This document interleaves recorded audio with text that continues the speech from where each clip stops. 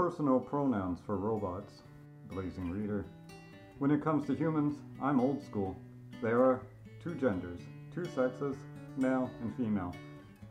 Sure, there was that effeminate boy back in elementary school whose father and mother were cousins from some small island off the coast of Portugal, but we still called him he/him, and he/him had no problem with it.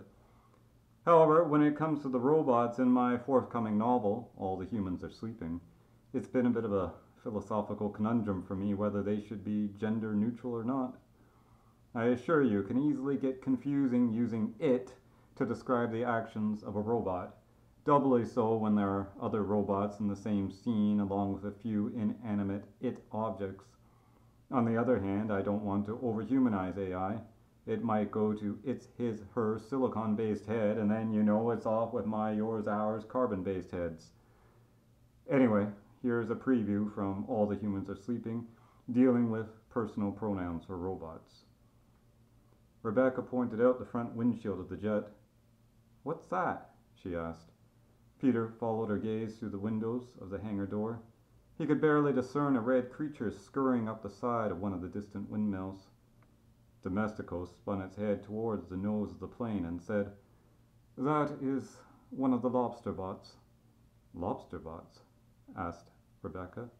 "A maintenance robot, yes, unit L34. Sent out to lubricate the turbines." As the little robot reached the pinnacle of the windmill, Peter realized it did indeed look like a lobster, with a long, thick red trunk, a short tail, 8 arms, and 2 giant claws. "He's cute," said Rebecca.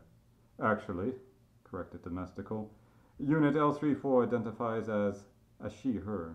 "I'll be damned," muttered Peter, "the day I start calling a robot a he or a she." Of course, humans have been giving boats genders for thousands of years, so why not robots? Chances are merely assigning genders to lobster bots won't result in the AI apocalypse. Indeed, my novel has nothing of that robots will take over the world flavor to it.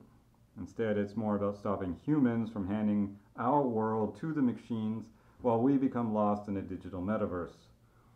All the Humans Are Sleeping will be ready sometime early next year. If you're not a subscriber, you'll need to sign up. There's a link below to be alerted via email of its release. Plus, you'll get more sneak previews and behind-the-scenes stories. This is John C.A. Manley. P.S. For another sneak peek of All the Humans Are Sleeping, check out my previous post, Tinfoil, Christmas lights, and a massive drainage pipe. In the description below is a link. Don't miss a future Blazing Pinecone post. Become an email subscriber at blazingpinecone.com.